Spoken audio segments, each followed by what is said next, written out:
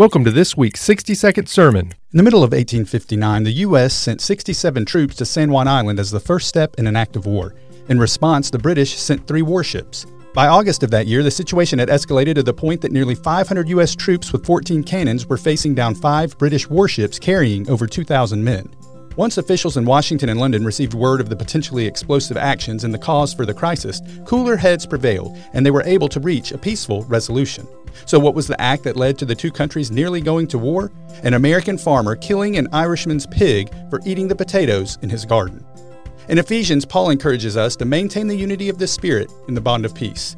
Disagreements have led to many hurt feelings, broken friendships, and strained relationships. Oftentimes, they begin with something which seems so serious in the moment, but is really trivial and silly when looked at from afar. As Christians, we should lead the way in living lives of peace. If you have an issue with someone, discuss it privately with them in love. Do all you can to let the love and peace of Christ shine through you.